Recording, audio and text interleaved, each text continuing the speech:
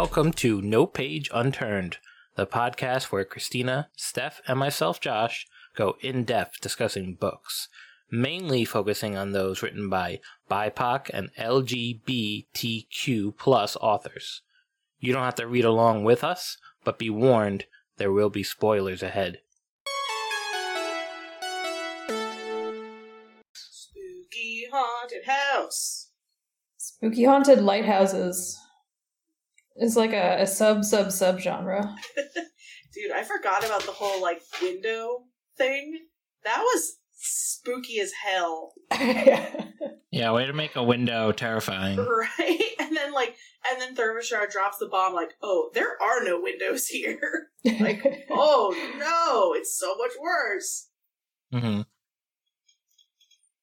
So we're discussing chapters 7 through 12. A lot of Cone action happening here. Yes, Cone thirsting immediately for Galen. Which, yeah, fair. He is damaged in all of the interesting ways.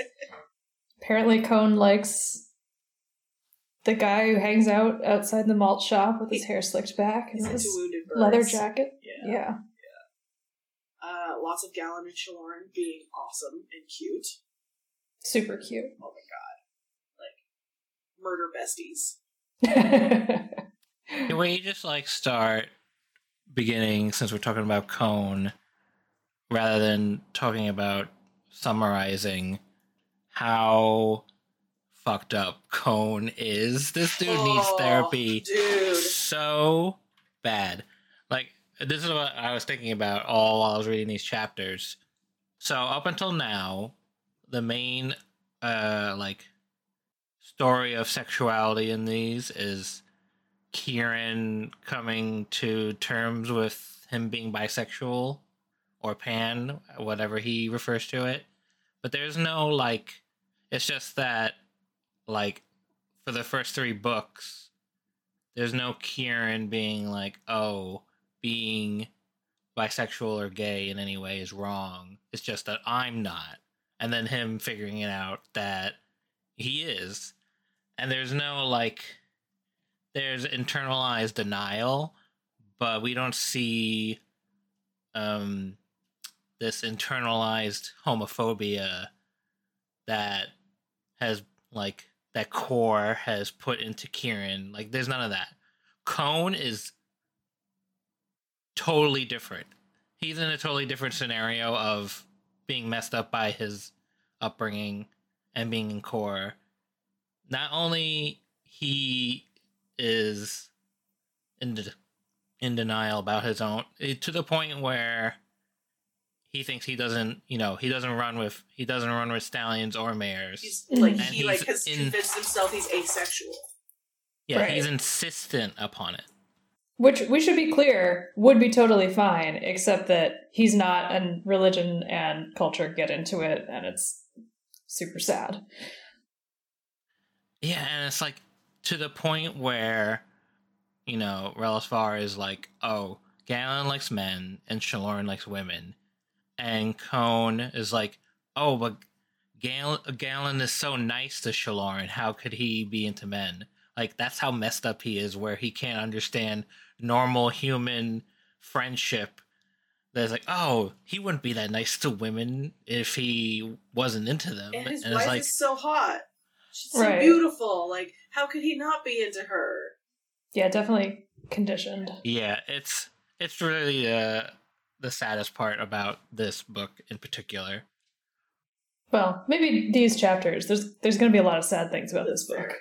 But yeah, being in somebody's head is always so much sadder when they're beating themselves up or something or denying something, and I'm no, don't do it.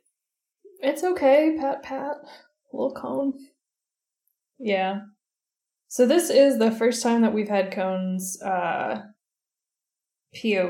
or really seen him since his betrayal in book 2 also. So this is, in typical Jen Lyons fashion, just throwing you right in there.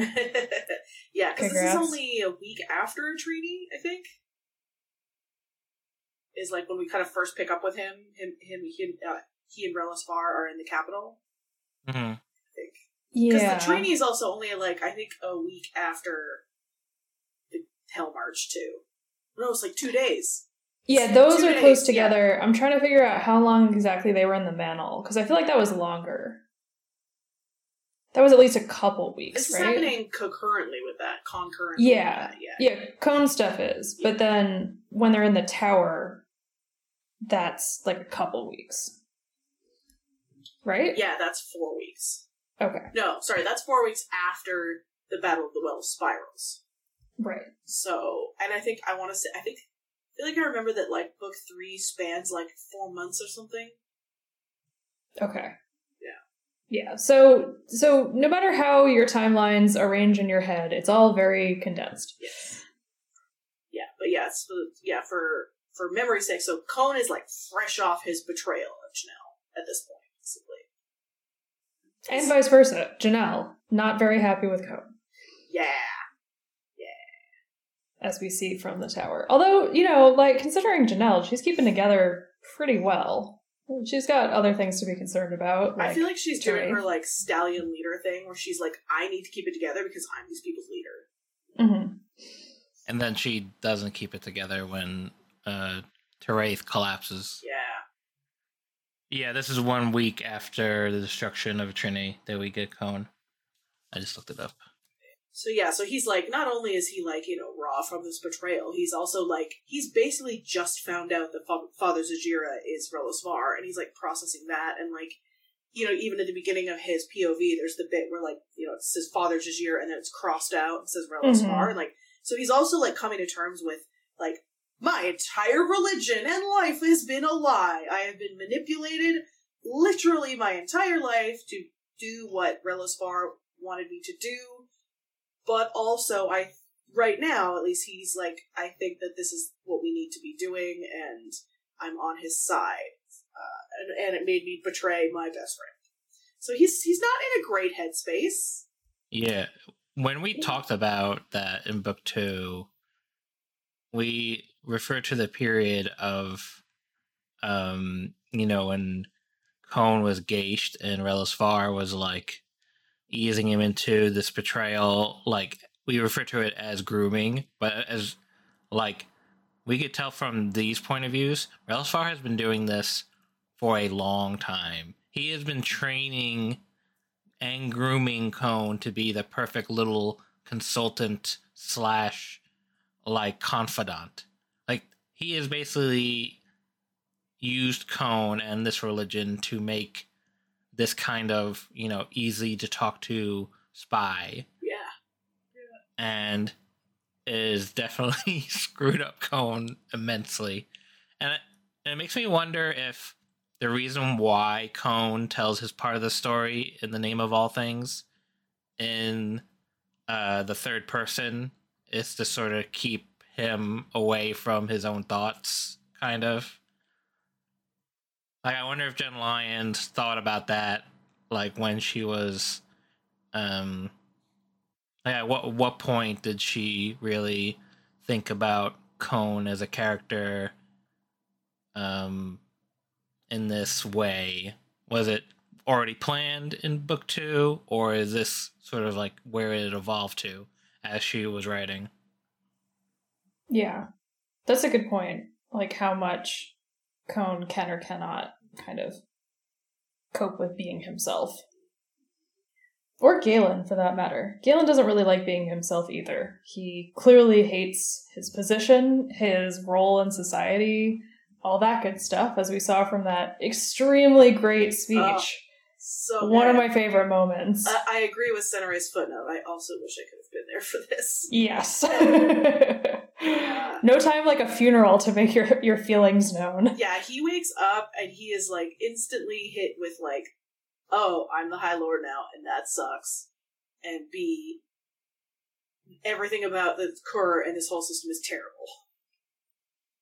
And he thinks his brother doesn't care about him, the one person he's been counting on.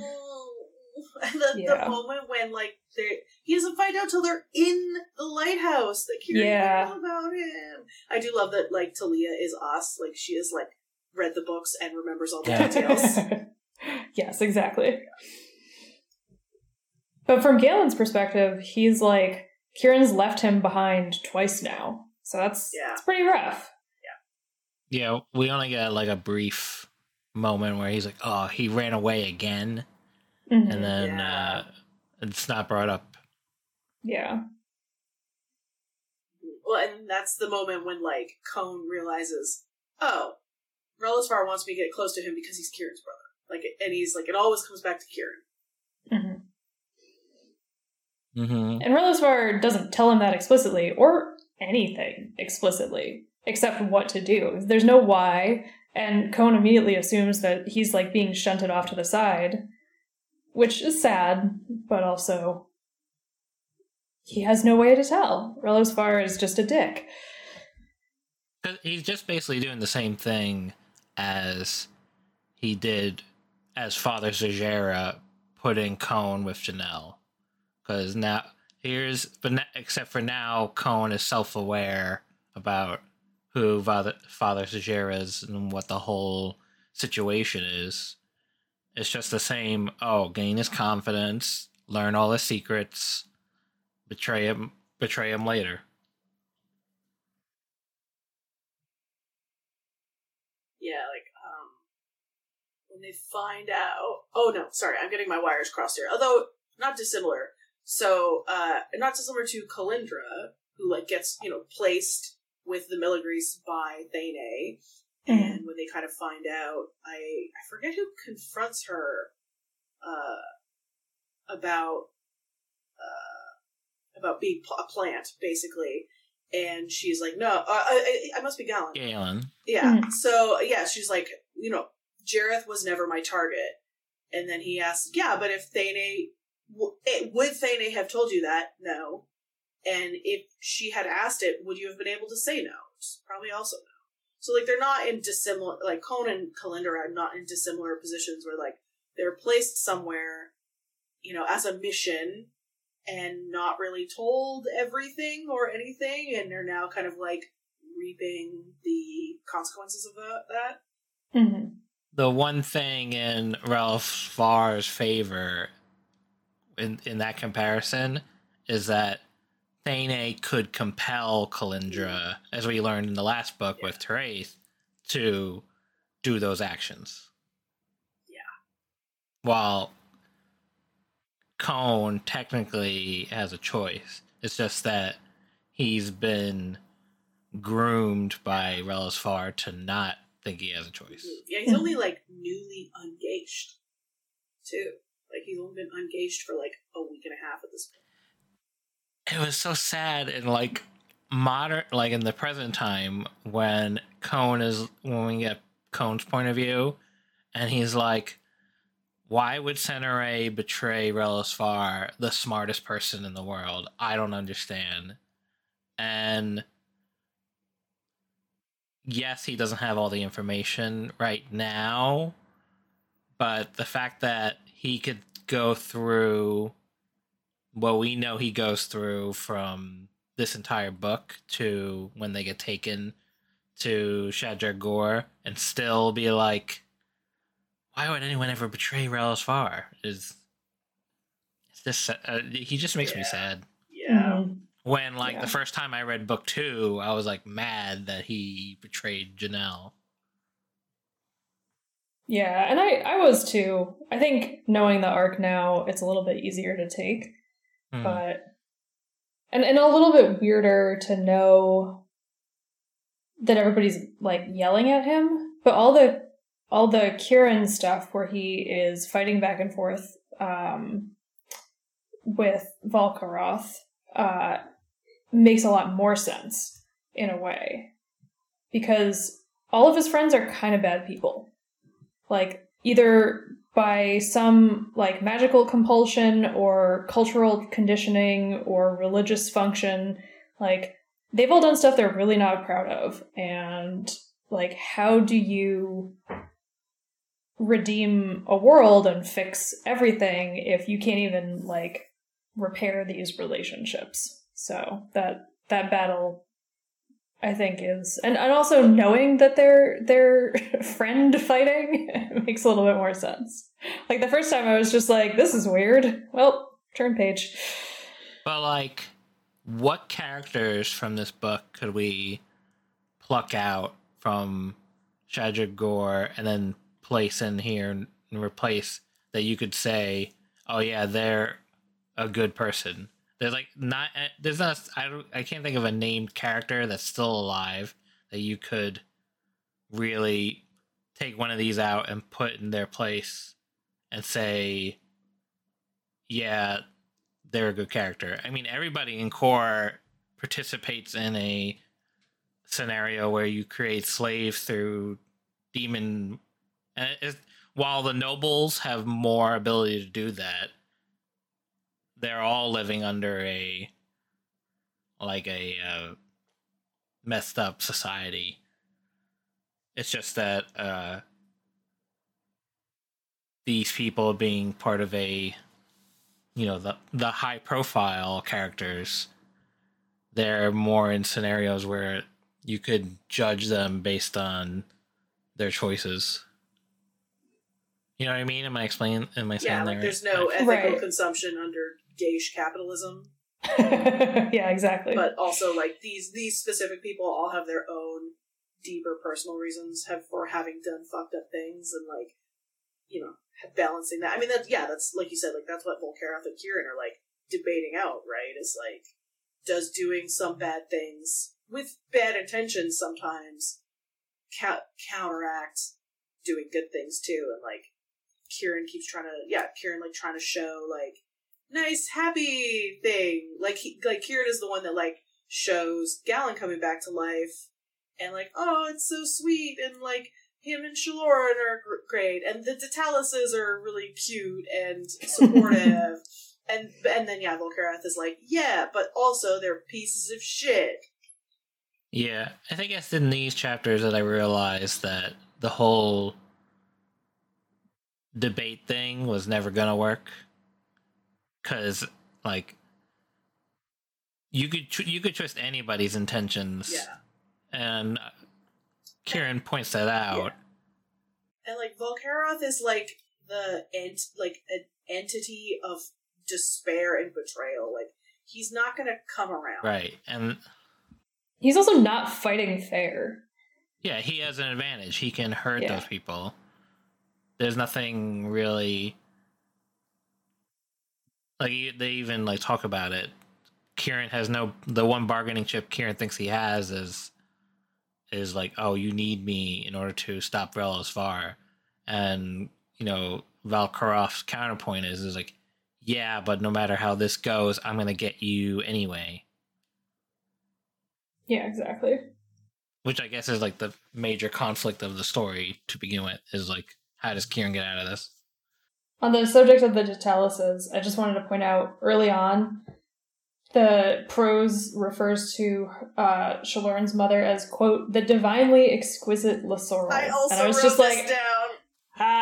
You I see what you did there. Lady there. Yeah. Oh, and then the bit where she says to her husband, she's your child. Heroism never came from my side of the family. Yeah. I laughed and laughed and laughed. And Saturday has that note of, like, you have no idea how true that is. Yeah, no, the Detalises immediately rule. It is an extreme bummer that, like, getting a hug after dying is, like, an emotional surprise for Galen. Or he's like, oh, this is a lot. It's like, yeah, dude, you just died. Like... Yeah. It's very strange to experience these Galen chapters, because it's like, for us, Darzin has been dead for, like, 2 books. Yeah. And for Galen, Darzin's been dead. He didn't even originally know that Darzin was dead. Yeah. And it's like, oh yeah, Darzin. Fuck that guy. What does he say? Like, the best thing my father ever did was die quickly. Hell yeah.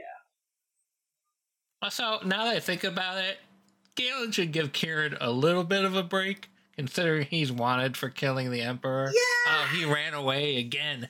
Well, yeah. Well, I don't think he knows that part yet. There's wanted posters. Oh, okay. I missed that then. And he was best friends with Corin Milagrese's son. Also, I only just realized in this book when we get Kalindra's chapter, why does Corin Milagrese try to solve all his family's problems by sending them away? The first book, he sends Jareth away to does the military thing. Mm-hmm. Like he has a military mission to send him away. Then he sends away Kalindra. And Elidor got sent away too, I think, right? Yeah, he just sends them all away. Yeah, That's his solution for everything. And which makes him predictable to the point where Thane is able to plant Kalindra with Jareth. Right. Silly.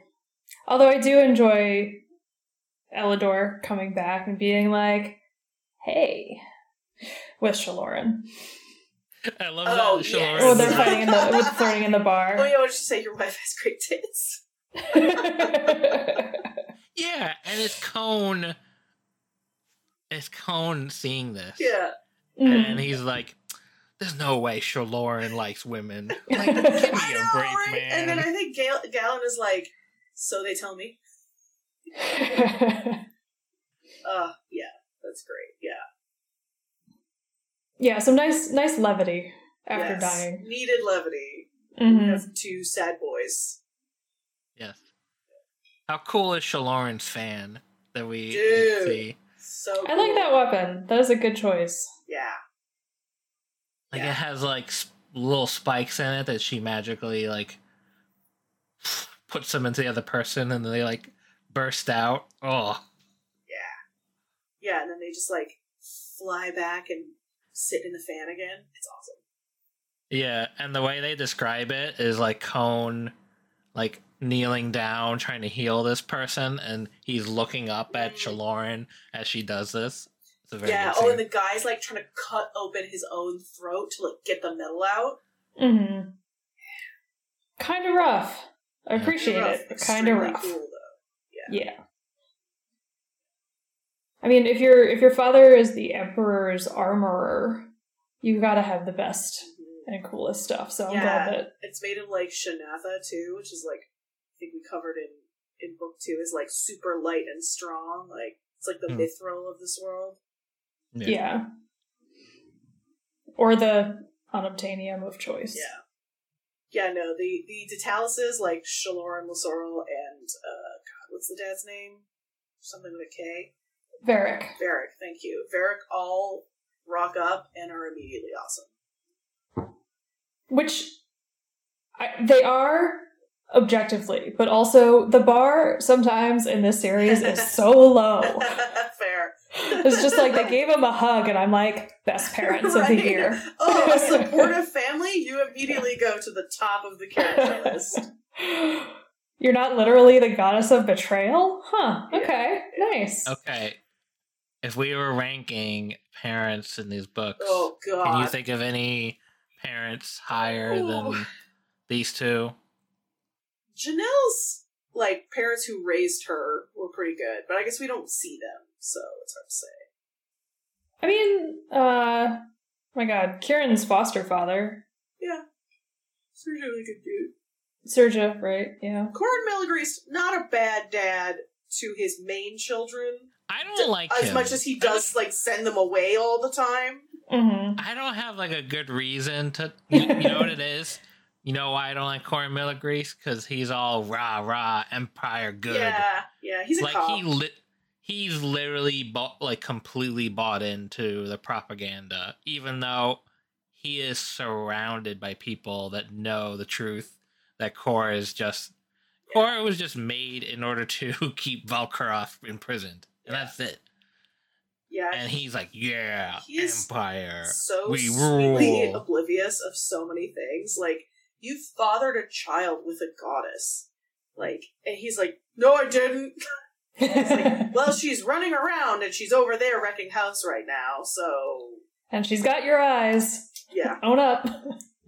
My only Corn Milagrease moment that I like really loved him was when he was shitting on the Devorn prophecies, and he was drinking, and he goes, yes. "My drink is empty, as was foretold." Yeah,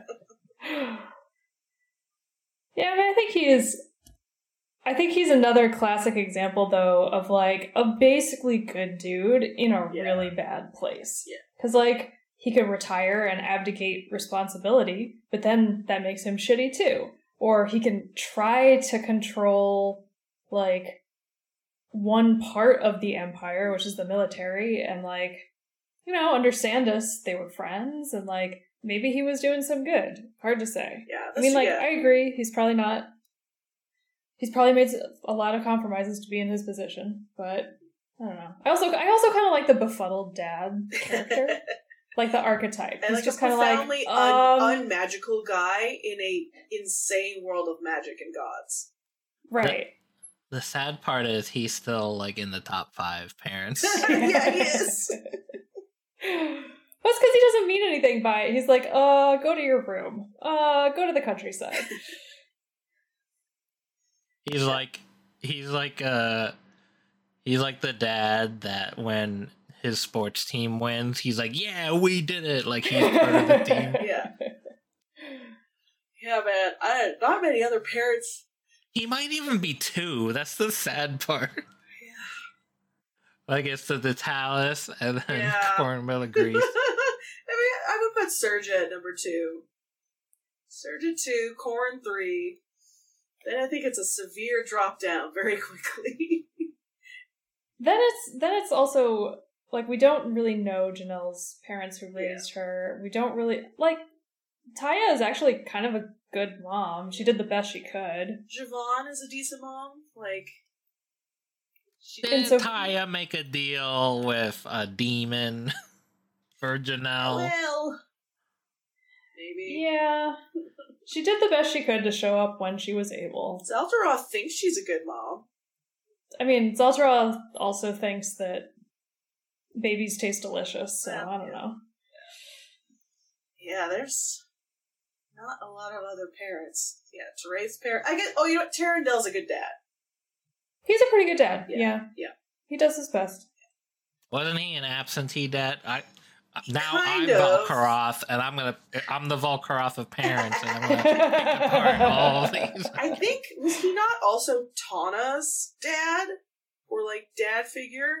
I forget where Tana Milagrease fits into all this. Yeah. Bartender. He was the bar. Yeah. He basically worked. She worked for him in the bar. He Yeah. was the owner of the Okay, culling yeah. fields. Right. Yes. Okay. Yeah. I think he was like a dad figure to her as well. But yeah, I would say he And was a Sandus- decent dad. Santa seems like he might have been a good dad. He was on screen for very little time, and he didn't know his son was alive. But other than those two massive impediments, Batterbelly. He was a great dad. He was such a good dad. Yes. warm, caring, socially Taught appropriate, them art. Loved to paint. great teacher. Darzan. He was a great dad. No. Theron, yeah. Oh god. I think the more interesting conversation is who's at the bottom. Yeah. Yeah. I was just saying, Darzan. like Darzan, Theron, and Cariel definitely near the bottom. They suck a lot. Uh, Thane, Zaltaroth, turns out she sucked a Thane. lot. Yeah. Anybody who like actively tried to kill their child at one point, definitely Yep. on the bottom. You know, it's funny too because like Velosvar is not at the bottom. He's like towards the middle. Yeah, he's like mid tier. Like, yeah, like he kind of raised Cone, and Cone turned out all right. So, Well, Sandus is his kid. oh and right, he's- yes, So yeah, like actually, yeah. he got him like the best. I wonder what involvement Relosvar had in Sandus becoming emperor. Dude, we talked about this before. Like, I want that novella. I want that. Like, Mhm. what woman gets Relos Bar to settle down and start a family, even if for a brief, Even if it period of doesn't time? last. Yeah. Do you think I- like he planned it out? because like he knew that like the time that Valkaroth would become free and how much time like he has all these plans. He does You like think he's to like plan. he has like a calendar where he's like, I have these like 10 years where I could start a family and have a kid. Or it was like his there was biological clock is really, And really specific. then my schedule is all filled up. I'm too busy. Yeah, I was just saying, like, maybe there was just, like, a lull in the schedule. He was like, I don't know, I'll get a hobby for this, like, span of 10 years. I'll have a kid. He named the kid Hobby. Yeah. I could see that have been planned, though, right? Like, impregnate lady, get that child to become emperor. Right? Like, that seems like such a like, Tuesday afternoon Yeah. for Relosvar. He's like, oh, one of my kids should be emperor. Yeah, okay. Add it to Yeah. the list. You won't know it. He'll have a ring, though. Back to Galen for a little bit. I never really thought about it until I read it this time, how jarring or upsetting it must be for he like finds out Cone has ulterior motives back to back with finding out that Kalindra is not who she says she is. Mm-hmm. Yeah, he's having a trip. And then his, like his brother was alive, is now dead, might be trying to kill him, and does care missed about him a it. lot. Cared very deeply for him and, like, lied to protect him. Yeah. Yeah, he's going through it. Poor guy. That's a hard one. Yeah, well, welcome to the main plot, Galen. Strap in. Go learn some shit. I do like the easy to follow. Like, sometimes I find the plot, like the political and economic plots of books, like, kind of tedious or hard to follow. So I really liked the way that Lyons did this, where Relosvar shows up and is like, hey, you're all out of healers, and that's where your money comes from. Turns out I have a bunch of healers. Let's subcontract. Yeah. And that's how the Koros healthcare system happened. I like the bit where, so they're, like, in the carriage, and Galen says to Shalorn, he's like, they're Vishai priests. You would like them. They don't pay their house dues. Because they don't charge for healing services. She's like, you're right, I do like them. And then it turns out there are no house dues anymore. Yeah. Which is helpful and very also exciting for Shalorn, because now she can just, like, openly be a murder magic user and not have to worry. Not that she had to worry, let's be real. Although I do like the immediate turn, which is so accurate, of like just in a footnote being like, yeah, they said they couldn't charge for services anymore, but the gods didn't say you couldn't charge for education. So wait for those bills to go up. And everyone in America is like, oh yeah, fuck. Yeah, the nobles still have, privilege above everyone else. Right. Yeah, capitalist. These books aren't capital. political, though. Star Trek, also not political. It's famously not. Everything's political. What else? Yeah, there's the creepy window scene, which we talked about before. We're like, it's like a nice pastoral scene, and then it's raining blood, and then Thermishar's like, there are no windows here, and they keep hearing like noises and like whistling and there's music playing, and no one knows where it's coming from. Ooh, get ready to pay attention to that. In Kalindra's memory, baby Nikali mentions like the doll man, like the doll man came to see him or something. Damn and it. She's like, yeah. Yeah, sure, honey. Yeah. Which just proves that all children can see demons. It's true. Honestly, yeah. And all cats can see ghosts. And all the good dogs are good boys. I think that's it. That'd be great. Yes. So, on the subject of Valkaroth, Steph, did you say last time that you kind of saw where this was going? Yeah, I mean, like, so in the opening thing where it's the letter that Sunrise writing to Thermishar, where she, like, talks about him, going through the lighthouse and they're all sleeping and he's tucking them in, I kind of like pretty quickly I was like, oh, the plot of this book is going to be like they like go fight Volcaroth in Dreamworld. But did you see the twist coming of what Volcaroth really was? No, I don't think, no. That it was actually Kieran? Yeah. No. Oh, okay. Because now, like, I'm starting to see, like, little hints here and there. Like, why did that one, if Volcaroth has all this, like, advantage over Kieran, why did that one memory make Volcaroth mad?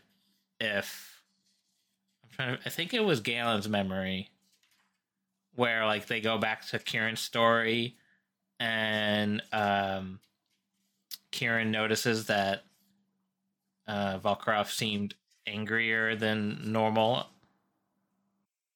I think I missed that detail. Yeah. Yeah, nice catch.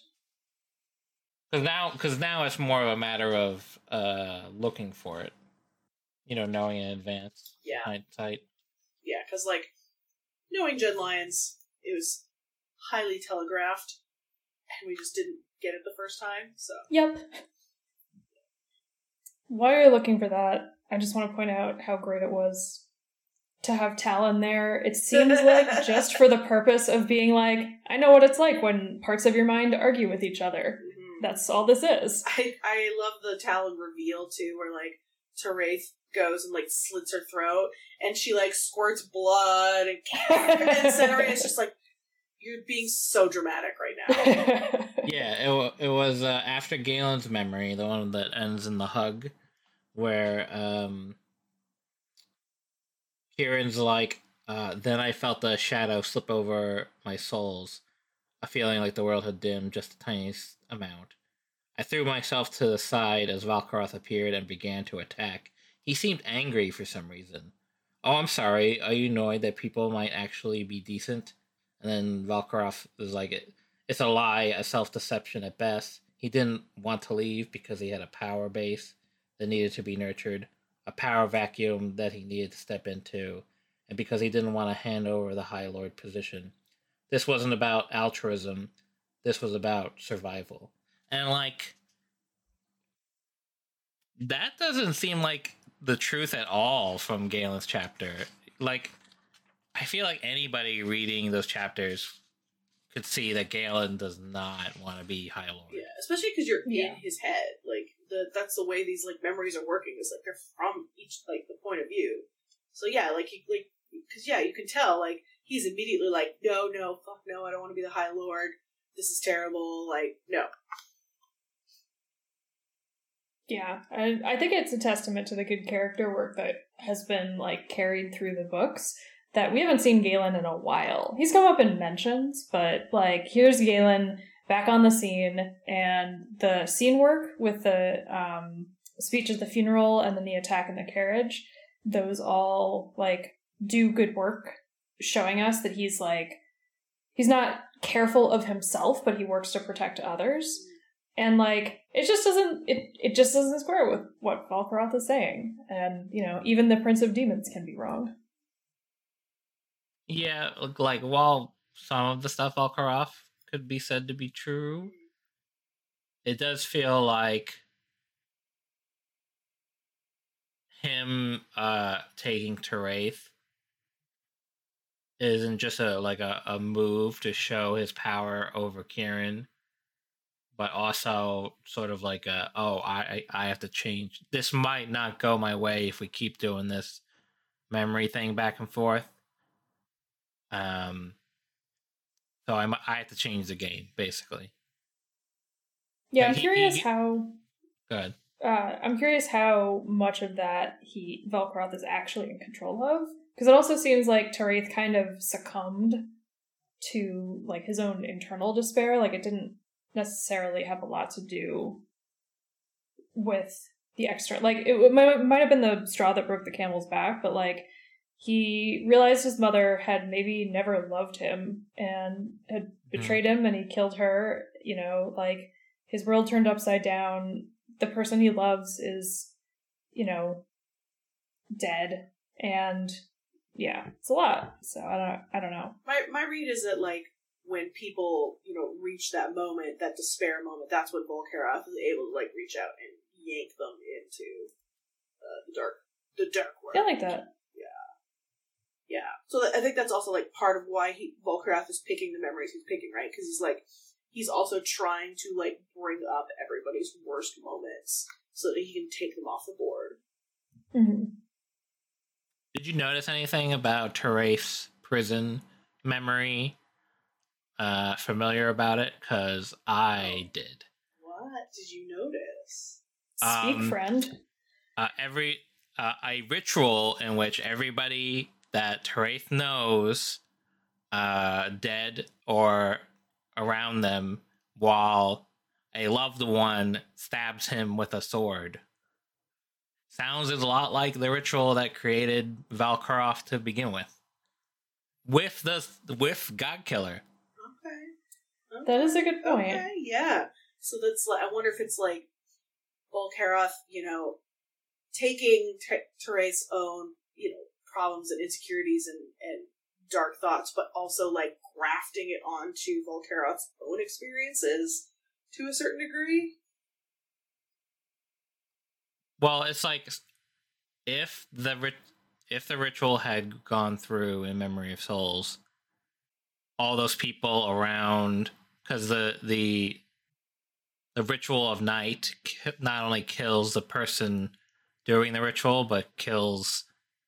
I think you need like eight powerful sorcerers in order to, and they also die, which is also.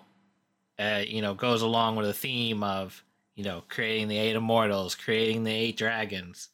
It just seems to be happening over and over again. So Terrace, prison memory is both what would have happened in the last book if, it had gone through. Because all the people surrounding him that are his loved ones that are dead would also have been the 8, the 8 most powerful people around him. And then you have, Kemezra killing him over and over again with the Godkiller. So it's both, repeating it's both telling us what would have happened if the ritual had gone through, while at the same time being like, oh, look at the similarities between this ritual and the ritual that created Valkaroth. Nice, good catch. Yeah, I think that's a really good point about like mirroring the idea of like sacrifice, right? Because also, if someone had asked Kieran to sacrifice himself during that first ritual, he totally would have done it. Like, he's totally Mr. Me First. Not in a bad way, in a like, I'll draw their fire. And Thane also is really like Rilla's Bar. She'd sacrifice her own son, but she wouldn't like put herself in that position. Kieran's that way, but is Sarek that way? I think Sarek was pretty self-sacrificing. They didn't know that the ritual to turn them into like the quote-unquote gods was even going to work, so I'd be willing to protect, like, my interstellar refugees on a new planet, but not literally forever. Like, they volunteered to do it forever. Gotta let me retire. Mm-hmm. So I feel like he and Kieran are pretty, I don't know what's the word, contiguous?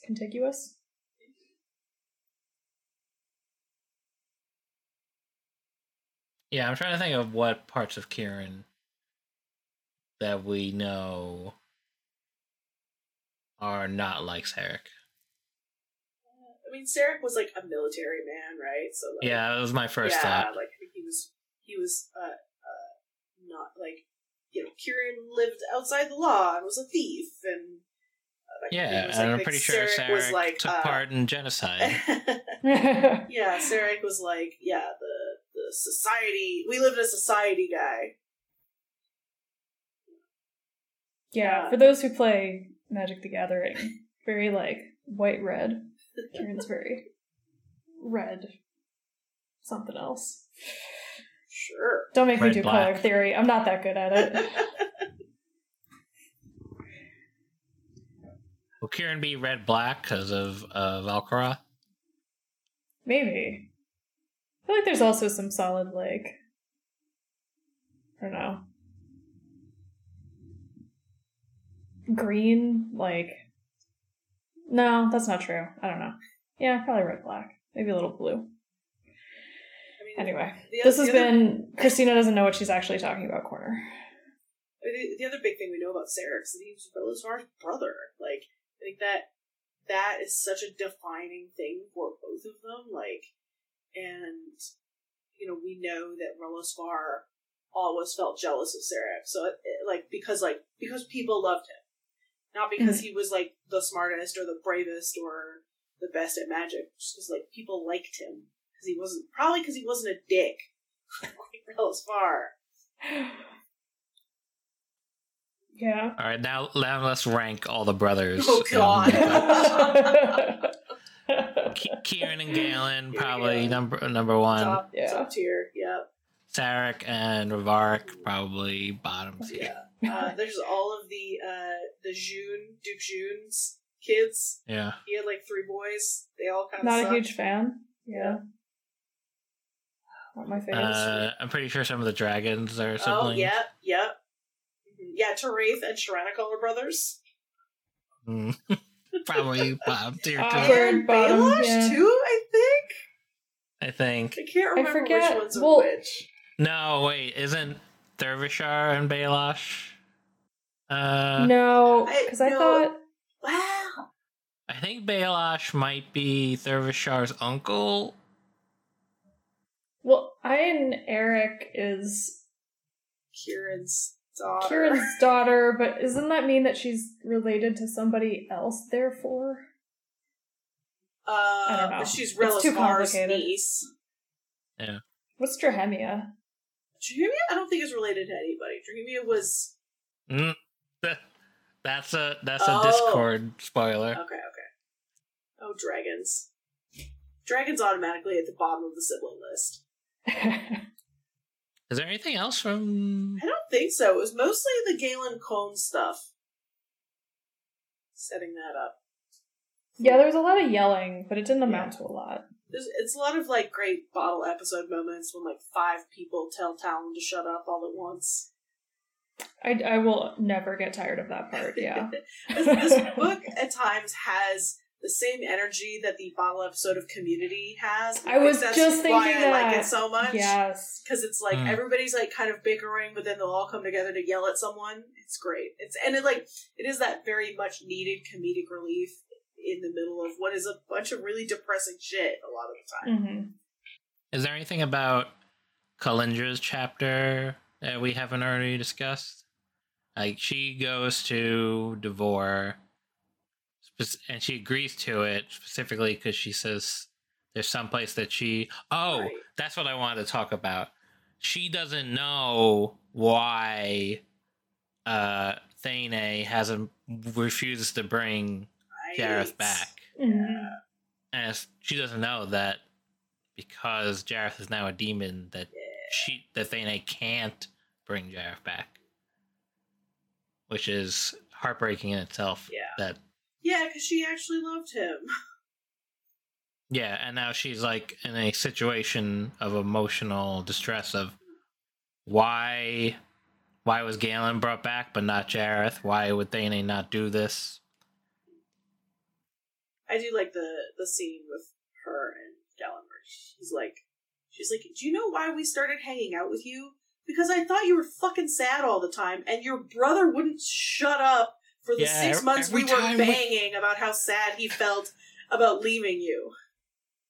How he was going to break down the walls of Kor to, like, save you. Yeah, that was a pretty That's nice gotta be moment. some strange cuddling talk. It's like, yeah. Seems very Kieran, though, let's be real. Mhm. And also very Island of Assassins, right? It's just kind of like, so what are you in for? Who are you gonna murder? What terrible sins are on your hands? But yeah, that's all I got for these. Yeah, it felt substantial, but it's still a lot of scene setting. Yeah. I do like that cone when Terath collapses. It takes him a second, but Cone remembers about Janelle's seeming dead when she's sleeping and realizing that this might not be as it seems. Yeah, and then I think Janelle eventually explains, like, that is basically what happened, but instead of, like, the souls going to the afterlife, they're somewhere with Volkarov. It's not ideal. It's terrifying. Yeah, not great. Not what you want. I also, like, they're like, well, eventually he'll die of dehydration, of starvation. Oh, right. He's like, oh, okay, just use Wild Heart? It's like, how many cornerstones do people have? And they all hold up 3 fingers! Oh, yeah, poor Kalindra, honestly, like, she really wasn't too deep into the, the gods and magic of all of this up until, like, right now, basically, and all of a sudden it's like, oh, okay, I have a lot to catch up on. Remember book 1 when this started with thieves in a city? Right? Finding 1 cornerstone? Right, and now they have 3. Yeah. Yeah, power creep. Oops. Yeah. It's gonna happen. Okay. Well. I can't think of anything else. Yeah, I think It basically ends with them figuring out how to send memories back towards them, and Cone is the first to step up and send his memory. Alright, can I kvetch about something, though? I think this book also should have been called Memory of Souls. Yeah? I mean, House of Always is a fine name, but, like, I never liked that title for the previous one. Like, I get it, it's fine, I accept it, I still like the book. Just feel like it should have been, like, a horny jungle murder. But the last book was all about Kieran and Janelle remembering their past lives. That awakens in them in the last book. And I'm glad you brought this up, because I feel like there is a line that might have been cut from the book where Shaloran says, she has a line where she goes, there's a word for what we call spirits that don't move on. And then she goes, and there's a word for the house that they occupy. And I was like, oh, is that what the House of Always is? That's a good point. If we ever interview Jen Lyons again, I'm sure that might happen. I would be curious to ask why this book is called The House of Always. I mean, I kind of assume it's like Shadrach Gore is the place where you go and you live your entire life, and then you come back out and it's been 2.5 minutes. Just like, I don't know. That's what I always assumed. I guess now that I'm thinking about it, it doesn't have to be. I mean, I remember when the title of the book got announced, so I was like, oh, they're going to be spending a lot of time with Shadrach Gore. Like, pretty immediately clicked as like connected for me. You're much better at this. The house part makes sense, but I'm not sure about the always. Because they clearly have a limited time of when this is going to work. The house of 20 minutes, more like. Steph, you should also only be the one doing the predictions. Because I heard House of Always and I was like, oh, they're going back to the houses in Core. We're finally going to get to see the other colors, not just blue. Which, technically, also true. They do spend a little time, but I feel like it's still focused on House Demon. Yeah. I guess we get to tell us. Yeah. But #1 parent award. Balcroft's prison could also be the House of Always. That makes more sense. Yeah, that's true too. Cool. Alright, well, what are y'all reading? Josh? Hold on, I can't remember the title. It's a T. Kingfisher book that involves another dimension. But now I can't remember the title. Oh, the Twisted Um, Ones? Steph and I are like going through the long list. Is it the Twisted Ones? Is that the one where they find Hollow Places? The one where she's cleaning out the house? the museum? Oh, that's the Hollow Places. Oh, I haven't read that. Yes, I'm reading The Hollow Places by T. Kingfisher, and I like it. Nice. I was worried at first because it had a very similar beginning to The House of Good Bones, with a lot of not happening and a lot of quips, and then it gets spooky very quickly. And it was I'm not finished with it, but I'm like 80% finished with it, and I just got to the part where she realizes her dreams are happening in real life, where she's clawing at the wall they had plastered over, and the whole, I can't remember his name, the park ranger that they meet in the water, that was scary. That's definitely the one I find scariest, yeah. It's almost like Lovecraft, like, sorry, I shouldn't say Lovecraftian. We're not a big fan of that guy. It's cosmic horror, or yeah. Southern cosmic is a thing that I'm trying to make happen. That's definitely not going to make happen, but like Southern Gothic, except But yeah, twins. I like it. And then I'm also still reading Before They Are Hanged by Joe Abercrombie in my yearly, not yearly, but my year planned rereading of all the Joe Abercrombie books. Am I reading anything else? I think that's it. Steph, what about you? What are you reading? I'm reading Empire of Exile still. I just finished Raw Dog by Jamie Loftus, and I'm gonna get back into another one that I've been poking around at for a while, and then we have a new Emily Tesh book coming out soon that we're gonna do for the show, so I'm gonna start that soon as well. Oh yeah. I just started that. I like it so far. Excellent. But by so far, I mean the first 2 pages, but hey, it's a good time. Are you reading anything else? I'm reading, Mayfly, which is a horror novel. I'm also not super far into that, and it's all the, early press for it's super gross, and it's super, weird, and it's usually not my jam, but I'm trying it to try to see how it goes, so. It's well written, I can say that much. So yeah. Okay. You can follow the podcast on No Page Podcast is our Twitter. I can't even remember. No Page Podcast. Ooh, I should know this. Or you can follow any of us. Steph is at Steph O. Kingston. Yeah, I am. And do each other's. Christina is at O'Laddie Girl. Wait, now Jess. It is No Page Podcast. Great. And so you can follow the podcast at No Page Podcast, and you can follow me at 405 Wits on Twitter. and also follow me on Twitch, where I'll be streaming games. Probably not talking about books, probably talking about wrestling. Although it's not too To be hard fair. to get Josh onto the subject of books if you chat him, so. Yeah. Yes. Or wrestling, if that's more your jam. It is much easier to game and talk about wrestling at the same time than it is to talk about the game and talk about books at the same time. Yeah, that sounds right.